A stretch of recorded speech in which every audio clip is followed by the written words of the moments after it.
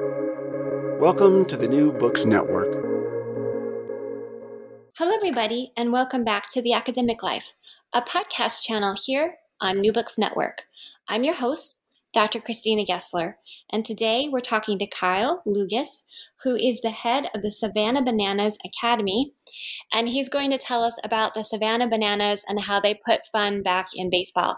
Welcome to the show, Kyle. Yeah, thank you guys for having me on. I'm super excited. I'm so excited that you're here and we get to talk about this really cool summer program that college baseball players get to do.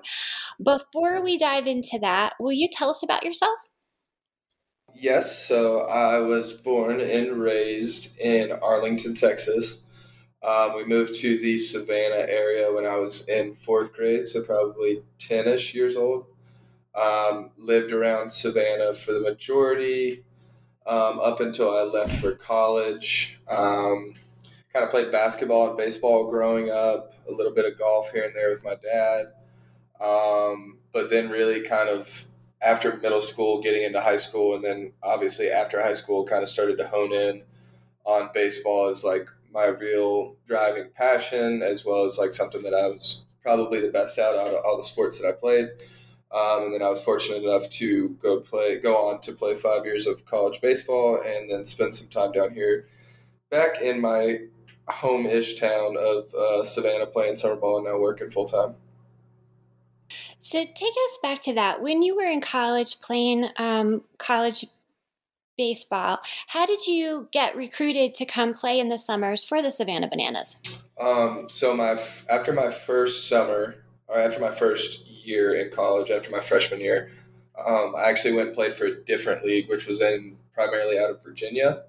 It was the Shenandoah Valley League. So I played for a different team there.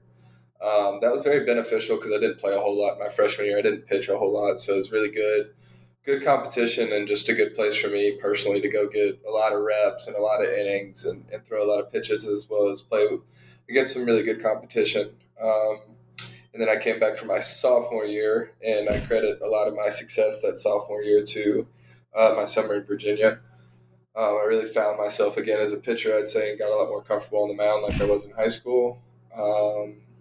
So then it came time after my sophomore year to go play somewhere in the summer.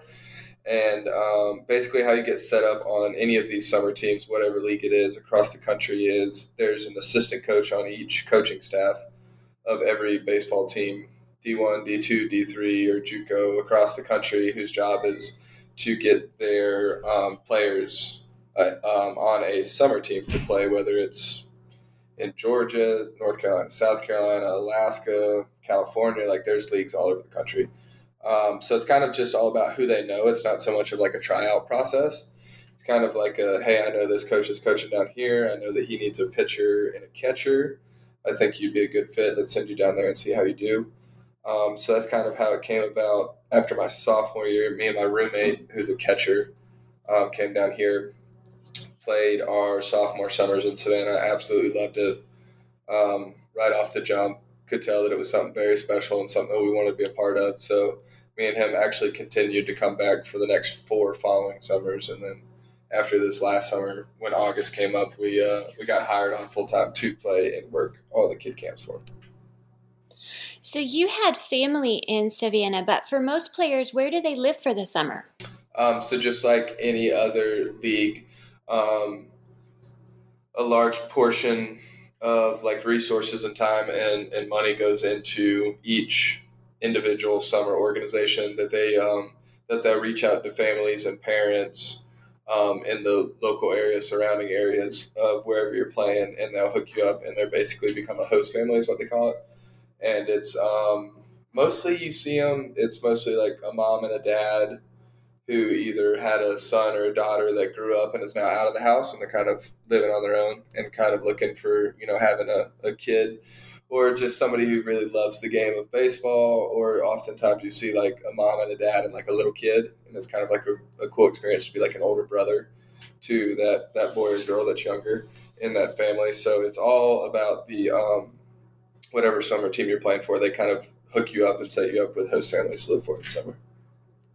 You said you and your roommate got to play on the same team, but do you have college players who find themselves playing against their college teammates who got recruited to a different team? Oh, definitely. Yeah, we've played probably against, in our 4 years in Savannah, we've probably played against 7 or 8 guys that we've played with, both at college or like you played against at college. So it's like, it's a big community, but in the same time, it's kind of like a small knit community. Like everybody kind of knows everybody if you play enough and play enough years in the game, especially at the college level. But yeah, we probably played against 5 or 6 guys that we call teammates in the spring. It seems like it would be a benefit to have a college job over the summer that keeps you in condition for your sport, but does it also kind of wear out your pitching arm? Yeah, so there's definitely usually some like limitations, especially depending on your workload, like the previous year or the previous spring at school. Most for pitchers more than position players, just because the pitcher's kind of more wear and tear on their arm alone and individualized. So like most guys you'll see come down and only play like half the summer. Or they'll be on like a 25 inning limit. So like once they hit 25 innings, whenever it is, wherever they're at, whatever summer team they're playing for, their coach at school ultimately has the final say of like, hey, we're going to shut you down for a couple months before you get back to school. So yeah, you definitely see that all the time. So does that affect how many games the league plays? Because I've noticed that the Savannah Bananas is completely sold out. It seems like when your product is selling really well, typically you add more, but you all sell out, and that's how many games you're playing. Yeah, definitely. So it's that all that stuff would be league mandated under whatever summer ball league that you're playing in. Everybody's going to play the same amount of games, regardless of attendance and what that looks like. Yeah, we'd probably love to do a lot more games at home because they're a lot of fun and everybody loves them. But at the end of the day, it's kind of like a league regulated kind of thing. Like you have to have a certain amount of home games and a certain amount of away games just to kind of keep it fair across the board on the league. During the school year, it would seem like for a lot of the players, how well they're playing is really serious stuff. Your scholarship can be dependent on it. Your ability to stay at school can be dependent on your scholarship. But for the summer league, there's a real emphasis on fun. How does that affect all the players? Yeah, definitely, and I think it's more apparent than anywhere else here in Savannah. I think that rightfully so. I mean, at your respected college or university, it's going to be viewed as a job or a business. If you're not producing or if you're not doing what you're supposed to, whether it's performance based or off the field, there's going to be repercussions and like you said, your possibilities of scholarships getting cut. So you see a lot of guys, oftentimes more times than not performing to their true abilities just because they kind of feel like their back's against the wall and all they can do is wrong and you're kind of expected to do right in that sense of things. So you oftentimes see guys playing more free in the summers, especially here in Savannah, and in turn you often see them playing better, because it's a low risk situation. It's kind of like the best way that I've heard it described is like playing wiffle ball in the backyard, like when you were younger growing up. Like there's not a whole lot of not a whole lot of worry, not a whole lot of pressure or stress put on yourself to play well. It's just kind of, I'm going to go out there and enjoy it and have fun. And then more times than not, you see those guys play really well. And like you said, it reminds you of why you liked it in the first place, which can get lost when your love becomes how you earn money. It can get all tangled up. Definitely, yeah, exactly. So did you play the game in kilts? Yeah, I've probably played, I guess it'd be 5 games now. We usually do one every summer. And then the tour that we started actually 2 years ago, but the tour that I played on, which is the Pro Guys, which is out of the summer league, we played one game in Savannah in kilts. So yeah, I've dabbled around with it. I've probably done 5 games, I guess, over the years. So for listeners who are just learning about the Savannah Bananas now and that there are these college ball teams in the summer and this whole league, can you tell them some of the things that set you guys apart from other teams, frankly? Probably everything. Kind of our motto behind our business and organization is fans first. So it's kind of putting yourself in a fan's perspective and only making decisions or doing things that you think would be beneficial for the fans or make their experience better, which I think is very cool that not hardly any other organization can say that they do. And then as well as just we kind of try and do everything opposite of what other people are doing. So like if it's normal, if you can do something normal, let's think of like the most non-normal way to do things. We do a lot of entertainment. Once the gates open at 5:30, we don't start playing until 7, but there's something constantly going on entertainment-wise, on the field, off the field, in the stands, in the crowd, getting people involved and allowing us to, warm up and get loose, but, not just forcing 4,000 people to watch a couple guys stretch and throw on the line, which I think is very cool. And then in-game stuff, we do a lot of in-between inning promotions, which is very fun for the fans during the CPL season. But with that premier team, it's a little bit different, and we have a little bit more wiggle room where we can do actually some entertainment stuff during the games, which is where you see a lot of like our viral content coming off of most of our social medias from. So I think it's just, it's playing the game a different way, bringing the fun back into baseball, and just not taking yourself too seriously, I think, are the main things. Can you tell us a little bit about your first base coach? Yeah, so we have a first base dancing coach, which he is a professional dancer. He's been with us since 2019, I believe. We had a different one in 2018 when I started. So basically, we'll toss him out there to coach first every probably third inning. So he'll only go out there like 3 times a game. Slowly has started to learn a lot more about the game of baseball. When he first started, I don't think he knew anything about the game of baseball. But he's a professional dancer. He's been on America's Got Talent. He's incredible. And basically for the whole inning that he goes out there to coach first, he'll be in the coach's box, and in between every pitch they'll play some kind of song, and he'll do some kind of absurd dancing. Really no coaching at all, just kind of out there to dance and be seen by the fans and kind of be distracting to the other team, I guess you could say. When you were little and you were playing, did your coach used to tell you to go out there and have fun? I feel like the first base coach is kind of embodying that advice everybody got when they were kids doing sports, but that you lose when you get older and more serious about the sport. I think he kind of, is a symbolism of like how we used to play when we were little. I think that was the whole objective goal. Anytime that you played, like growing up through coach pitch and T-ball and stuff like that, it was like nobody really cares about the result of the game or how you did individually. Don't beat yourself up too much about the lows and don't get too high on the highs, but just more than anything, try to enjoy the game and see if it's something that you can enjoy, going forward in life. And I think that's it's a perfect example of him just kind of, really doing no coaching at all, just kind of going out there, regardless of how you're doing at the plate or how you're pitching, could put a smile on your face and turn your mood around and possibly your performance that game. And you also have cheerleaders? Yeah, we have 2 different sets of cheerleaders on our cast, I guess you could say. We have the dad bod cheerleading squad, which are all overweight men, I guess you could imagine. We have about 5 or 6 of them that are constantly in the crowd, getting people going and hang out, have a lot of fan interactions, which are really cool for a lot of different people throughout the ballpark. And then we have a 65 and older dance squad called the Banana Nanas. So they're all pretty much grandmas who will go out on the field and dance in between innings, and we'll be in the stands and stuff like that, hanging out, having fan interactions. So all that kind of stuff adds to our show and as well as our game of baseball. So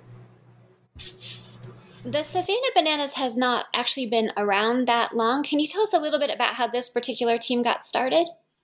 So I believe the first year of the CPL season that they started was in 2016. Our owner, Jesse Cole, as well as our president, Jared Orton, they were with another team in the Coastal Plains League, actually, in Gastonia, North Carolina. Kind of saw this cool opportunity. I believe Jesse and his wife took a vacation one weekend to Savannah, came and saw the ballpark. The people that were playing here at the time were the Sand Gnats, which were a single or double A affiliate for the New York Mets. They kind of fell through. Things weren't really going great, had low attendance rates. And kind of saw it as an opportunity to possibly start a CPL team in Savannah. So they reached out to the city. I'm assuming they got the okay on it. And then eventually over like 2016 and 2017, Jesse and Emily eventually, made their way out of owning the Gastonia Grizzlies and kind of worked more towards here full time. They won the CPL championship in 2016, which is super cool. But I think it was even more cool to see kind of the reactions and the feedback that they were getting from, whenever they first got into town and then they first announced the team name. I think that like everybody hated it. And for like 2 months, they sold like one ticket. Everybody kind of thought that it was a laughing stock and that the owner should be thrown out of town, and it was the most miserable thing ever, and it's making a joke out of baseball in Savannah. And then, they started to get people to believe in it. And I think that's kind of where the whole ideal behind Fans First came important, and why it's so important today, because it helped us get to where we are today, as well as, like doing things differently. Because if we did stuff just like every other ball club or every other organization in the baseball industry across the country, there's no doubt in my mind that, we would have continued to maybe sold a ticket here or there, but not seeing anything as drastic as we're seeing now. You mentioned that people didn't like the team name, and apparently people took to Twitter and expressed pretty strong negative opinions about the name Savannah Banana, but it sort of turned around when you guys debuted the mascot. Can you tell us about your mascot? Definitely. So we have the world's strongest potassium banana. His name's Split. He wears a cape. He's super jacked up in the top part, and it's just it's very on brand. Everything that we do, from a character standpoint or a baseball standpoint, is always on brand with what we try and do. But he's a very fun-loving mascot. He likes to mess with people in the stands sometimes, but has so many cool interactions with like younger kids at our games and stuff like that, and is constantly going out to showings or going to schools and meet and greets and stuff like that, which is, I think, helps create that kind of persona that he's larger than life or he's some kind of superhero, which is very cool to see. And your arch rival team is the Macon Bacon? That is correct. Can you tell us about the Macon Bacon and Kevin Bacon? So Macon Bacon is a team obviously out of Macon, Georgia, probably 2.5 hours west of Savannah. They came about, I believe their first year was 2018. I think my first year in the CPL, 2018 or 2019. And it was kind of just a natural born rivalry just with the names alone, and they were right down the road from us. They have a mascot. His name's Kevin. He's a big, greasy strip of bacon. They do things pretty eerily similar to us. They're constantly doing things differently, or they're trying to be fans first and capture things in a different light than most other teams do. In my past, in my career, we've beat them pretty solidly. I'm not sure exactly what our records have been like over the past 4 years, but a lot of that has to say with, half those games that we play in my 4 years have been at home in Grayson Stadium, and it's just a hard place for anybody to win, to come into and succeed in this environment if you're the away team. So it's been a fun rivalry and definitely a cool thing to be a part of. I asked a few of your fans actually if they had questions for you, and one of them was, how do you maintain the seriousness of playing the ball game, because no one wants to get hurt and you want to play the game and not take yourself seriously? I think it's kind of installed in us from a young age. I've been playing baseball for probably the past 20 years. I always will, and I've always had, that competitive aspect of, wanting to succeed, wanting to be my best. If I'm pitching, wanting to be better than the guy in the box that I'm pitching to. So that's never going to change, really, no matter what setting you put me into. But then to kind of counteract that with, everything that we're doing here in Savannah, and, really putting an emphasis on fans first moments, and, not taking yourself too seriously, or being comfortable with being uncomfortable, or dancing in front of thousands of people. It's very hard to take yourself too seriously, or, be too honed in on the game of baseball, because, at the end of the day, it's like riding a bike for me now for pitching, because I've been doing it for so long. So half the time I find myself, trying not to forget the dance moves that I'm going to do at the top of the third. So, if I can take my mind off the game of baseball and more focused on something that doesn't come as natural to me, I think is where you see, that fun aspect of it. And then, it's just a game. Whenever it's time for me to go out there and pitch, I'm going to go out there and pitch just like I have for the past 20 years, and the rest will take care of itself. So talk to us about the dance moves, because those are what go kind of viral on TikTok and get shared around in little snippets on Twitter. Is it the first base coach who's teaching you dancing? How are you putting together those dances? So it's very cool. So we will always do a dance in the top of the third or the bottom of the second or the top of the third. I can't remember exactly. But it's a choreographed dance. It's usually with pitchers that aren't pitching that night. So if you threw the night before or something like that, you're probably going to be on the player dance that we have. And yeah, largely it's our first base dancing coach who choreographs those dances and teaches them to us, as well as, some of the other smaller scale stuff that you see that doesn't take as much choreographing, like some of the dances that we do during the game or on the mound and stuff like that. That largely comes from our director of entertainment, and largely he has a big dancing background, as well as, most of the people on our staff have a big baseball background, but also have like a big entertainment background, whether it's dancing or some form of entertainment, but also have a good feel and grasp of, like, how to be around a locker room, or how to be around baseball players, or how to get them to learn things easily that's not, that's super foreign to them, like dancing. So it's very cool to get to work with those people day in and day out, because they have a great idea of like what works on a baseball field and what can baseball players do and do well, but also have a great aspect of like, I can teach you this dance, or I can show you how to do this, that kind of stuff. How did you take those things back to college with you? This learning to do things you've never been asked to do, doing things that potentially would embarrass you, and finding a sense of humor about it. How did the things that you did during the college summers go back and help you in the classroom and on the ball field? I think it truly, it's made me a better person all around, whether it's on the baseball field or, anywhere else in the classroom, in the community, anything like that. I've learned to be more outgoing. I used to consider myself a rather shy person. Definitely wouldn't go out of my way, not very outspoken. But it's definitely changed me in a lot of those aspects. I'm very comfortable in situations that I've never been in before. I'm not really afraid to try anything, whether it's in front of nobody by myself or if it's in front of thousands of people. Um, and just like you said, like the reoccurring theme is just like, not taking yourself too seriously in the game of baseball, as well as, the game of life, I guess you could call it. Obviously you're in a different setting going back to school. It's more serious and business like, which obviously I understand why. And I think everybody understands why, but, help me be a better teammate to those guys that I went back to college with, and kind of help them, get out of slumps, or, pick them up whenever morale is down, or just overall be a better ear to listen to, or just somebody who can bring good energy every day, as well as, just being a better person, being a better friend, being a better student, all those kind of things. I feel like it helped me in really every aspect of my life, which has been very cool to see. You said when you go back to school, it's more serious, and it is. But I think at school, we forget how important it is to have fun. We think that having fun is not important or not something we should make time for.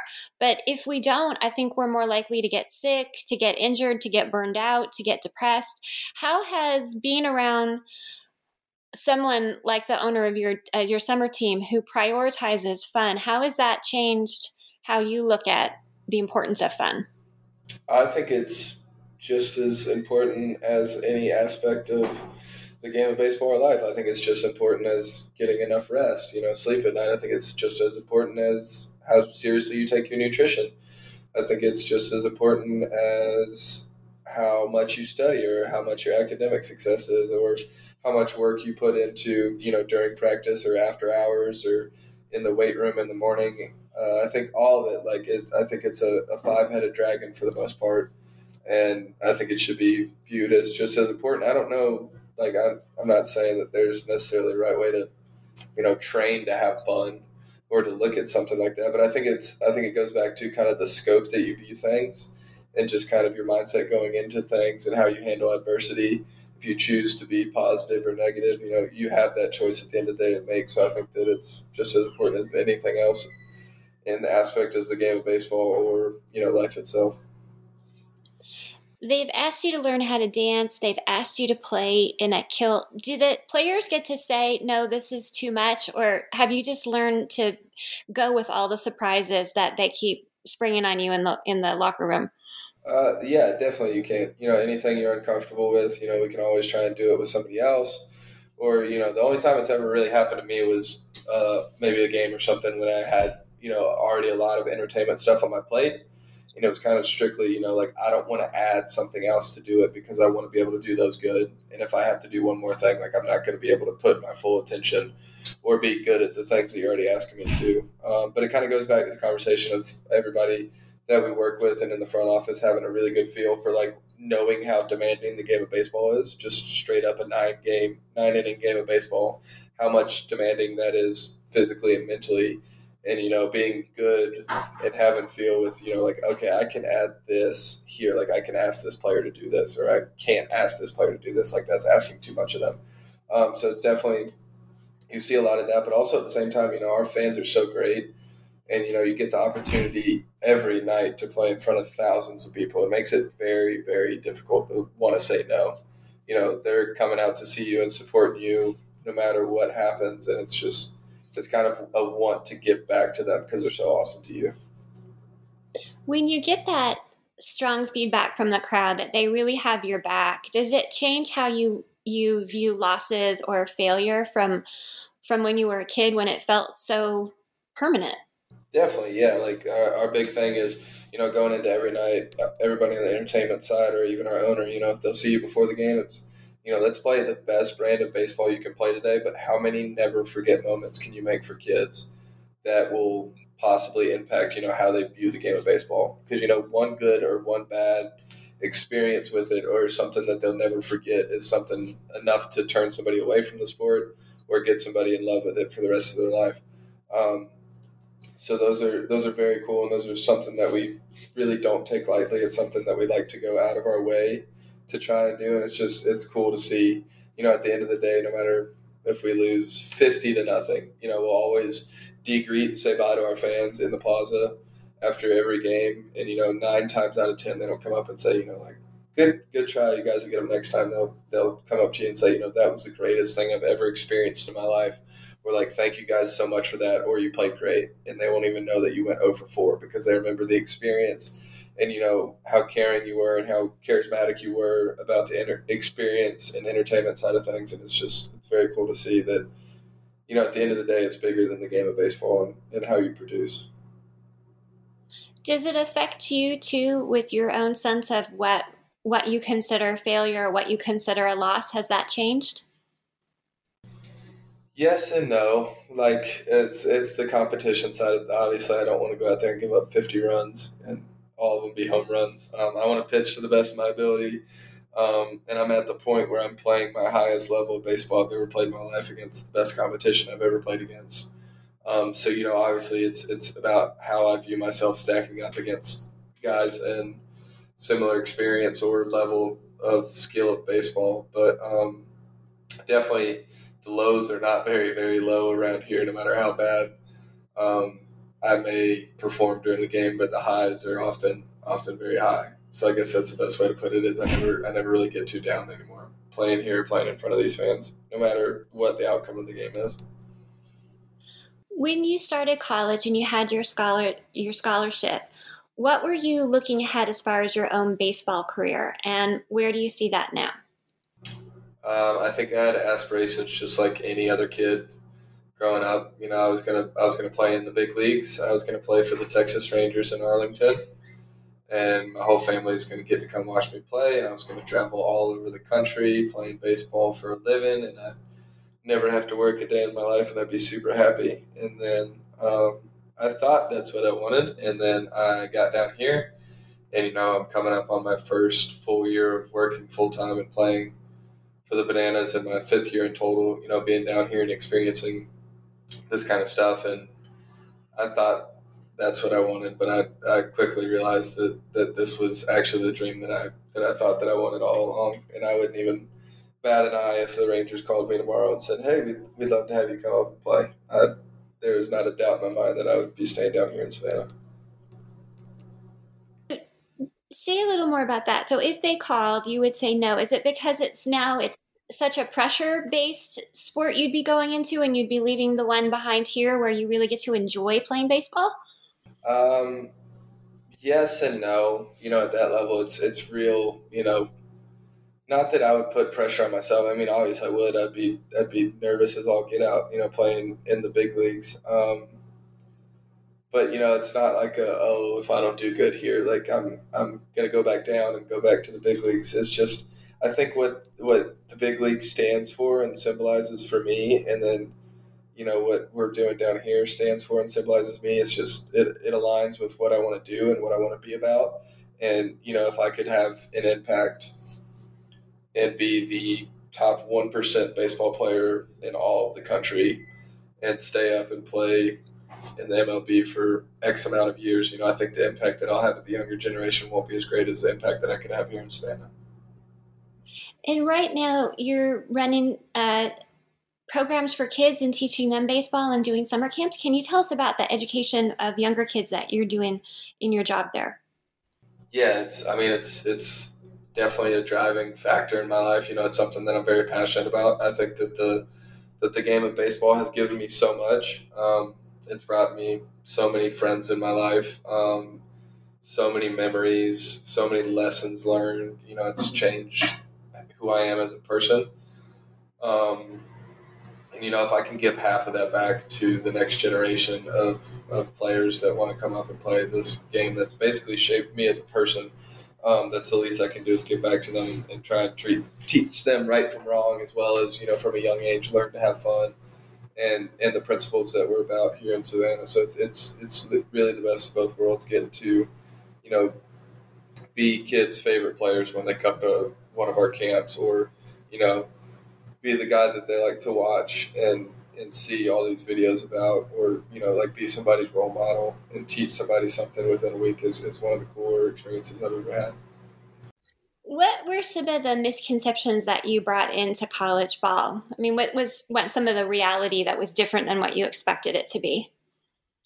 I feel like my experience, or how I would answer this, would be different than a lot of people's that went on to play college baseball. I feel like just my high school experience playing baseball, I played for one of my favorite coaches I've ever played for, in Stacy Bennett and Scott Strickland.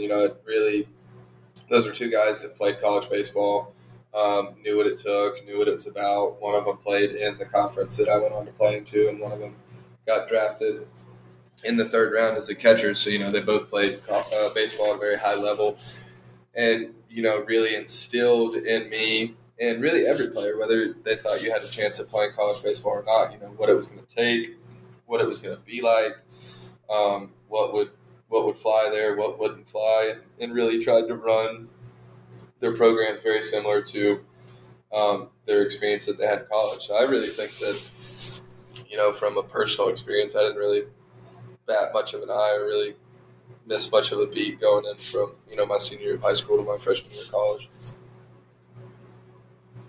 And what are some maybe misconceptions people have about what it takes to run the kind of organization you're part of now? Just because something is fun doesn't mean there's not a lot of organization holding it together. Yeah, I think, there's a lot of room for creativity, and that's something that we preach. There's a lot of freedom within the company. At the end of the day, you're responsible for what you're responsible for. Just like any other business across the country, I feel like there's not going to be somebody there that's holding your hand to make sure you get stuff done. And I think that's the beauty about it. Anybody can replicate what we're doing here, just like anybody can replicate any kind of recipe for food or anything like that. But, if you don't have good ingredients, or if you don't have the right people working in your organization, then 9 times out of 10, it's not going to be as special as you hope for it to be. So I think that that's a big thing, the big side of it, as well as, just treating people right, from the top down. Everybody feels important. Everybody can have a conversation with anybody. And there's a lot of recognition and a lot of, I guess you could say rewards, but more than anything, like a lot of shout outs of, like, this was awesome. We always have meetings on how we can be better, how we can change things. If something was awesome, like, everybody's going to hear about it, and everybody's going to know that you put in effort and time to do that, which is very rewarding. It makes you want to do that and have the initiative to do it on your own rather than somebody tell you to do it. As an athlete, you've probably played through pain, you've probably played through rain, and you've kept going. What is your favorite part of being out on the field? What was it that drove you to keep going and getting better as a pitcher? I guess you could say, kind of as cliche as it could sound, the mound was just my happy place. I fell in love with pitching once I could pitch. It was always something that I knew that was going to be there in my life, no matter like what I was going through on or off the field. I knew that when I did that, I was truly happy and I loved it. And it's something that I wanted to continue to work at to get better. I loved watching other people pitch. I loved trying to tweak things. I like understanding why certain people do certain things on the mound when they do them. And then more than anything, I just love standing 60 feet, 6 inches away from somebody and being better than them. You said that your roommate was a catcher and he's come to work on the bananas as well. How have you guys maintained that friendship for so long? I can't get away from them. We played 4 years together at the University of North Georgia. I didn't know him before we got into college. Um, and then I graduated and played my last year, my graduate year at Jacksonville State University in Jacksonville, Alabama. That was the first time in probably 4 years that I was actually physically away from him, because we would go from summer or spring at North Georgia, living together, and then we would come down in Savannah and play in the summers and live together. And then after the summer season was over, we'd go right back to North Georgia. And then now that we've started working full time down here, we live together, of course, down here. So we're on our third house together. Some would say getting ready to propose and full on this marriage, I guess you could say that we have.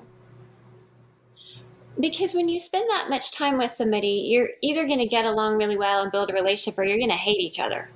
Yeah, he's definitely. I don't even view him as a friend anymore. I view him as, I have one biological brother, and then there's Bill. I consider him my brother. We necessarily don't have to talk all the time, even when we're at the house. I've seen him for the past 6 years. We live basically parallel lives. There's not a whole lot that goes on in his life that doesn't go on in my life, or vice versa. So, oftentimes, more times than not, there's not too much new to talk about, but like somebody that's always there for you and somebody that you can depend on, and is going to love you through thick and thin. And at the end of the day, call your pitches and catch it in every game that you pitch. So it's been a lot of fun. Because to get through something, you have to have somebody who has your back.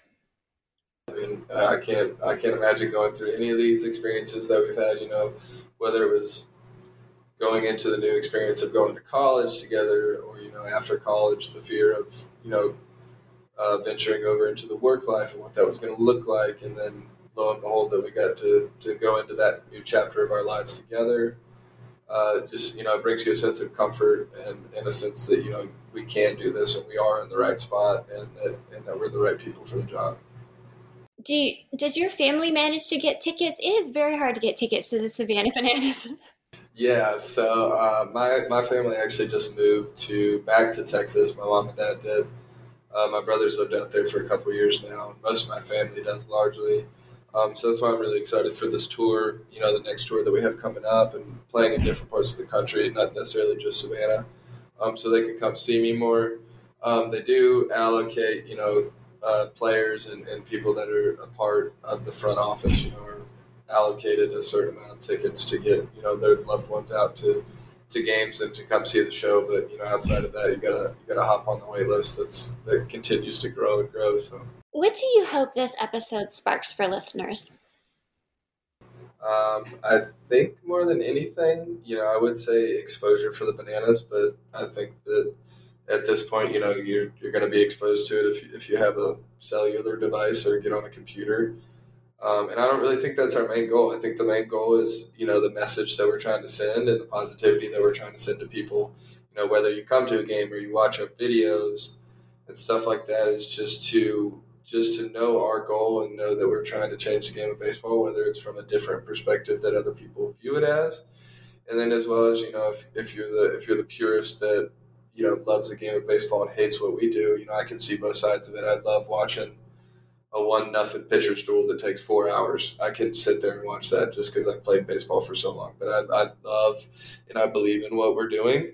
And, I guess I would say, don't write us off. We're playing real baseball, as, as hard as that may seem, as with all the entertainment stuff that we're doing on the side and during the games. These are legit, really good baseball players who have played baseball their whole life and want to win, and it's a competitive game, and it's not fixed. It's impossible to fix a baseball game to where there's a certain outcome.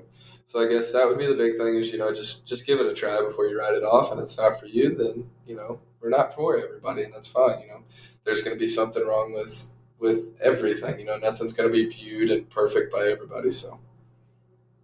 You said earlier that what you guys are doing there on the Savannah Bananas could be reproduced by other teams, and you mentioned that there are other leagues in the country for college ball players to be in. Do you hope what you guys are doing will be reproduced and that more and more college ball players will get to have the kind of opportunity that you've had?